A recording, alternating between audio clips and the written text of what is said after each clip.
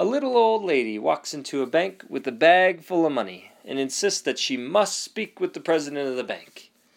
She tells the bank president that she's accumulated several $100,000 over the years and would like to open a trust in the bank. The president is curious, so he asks her, "Where'd you get all this money?" And the old lady replies, "I make bets." The president then asks, "Bets? What kind of bets?" The old woman says, "Well, for example, I'll bet you $25,000 that your balls are square." "Ha!" laughs the president. "That's ridiculous." The old lady challenges, "So, would you like to take my bet?" "Sure," says the president. "I'll bet you $25,000 that my balls are not square." The old lady says, "Okay.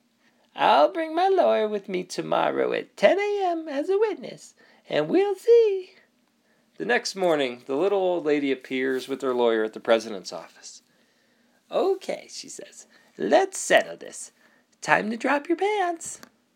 The president complies, and the little old lady peers closely at his balls and says, "Well, I'm going to have to feel them to know for sure." The bank president says, "Go ahead.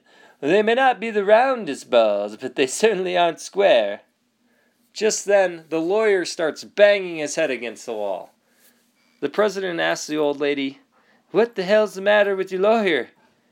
She replies, "I bet him $50,000 that at 10 a.m. today, I'd have the president of the bank's balls in my hand."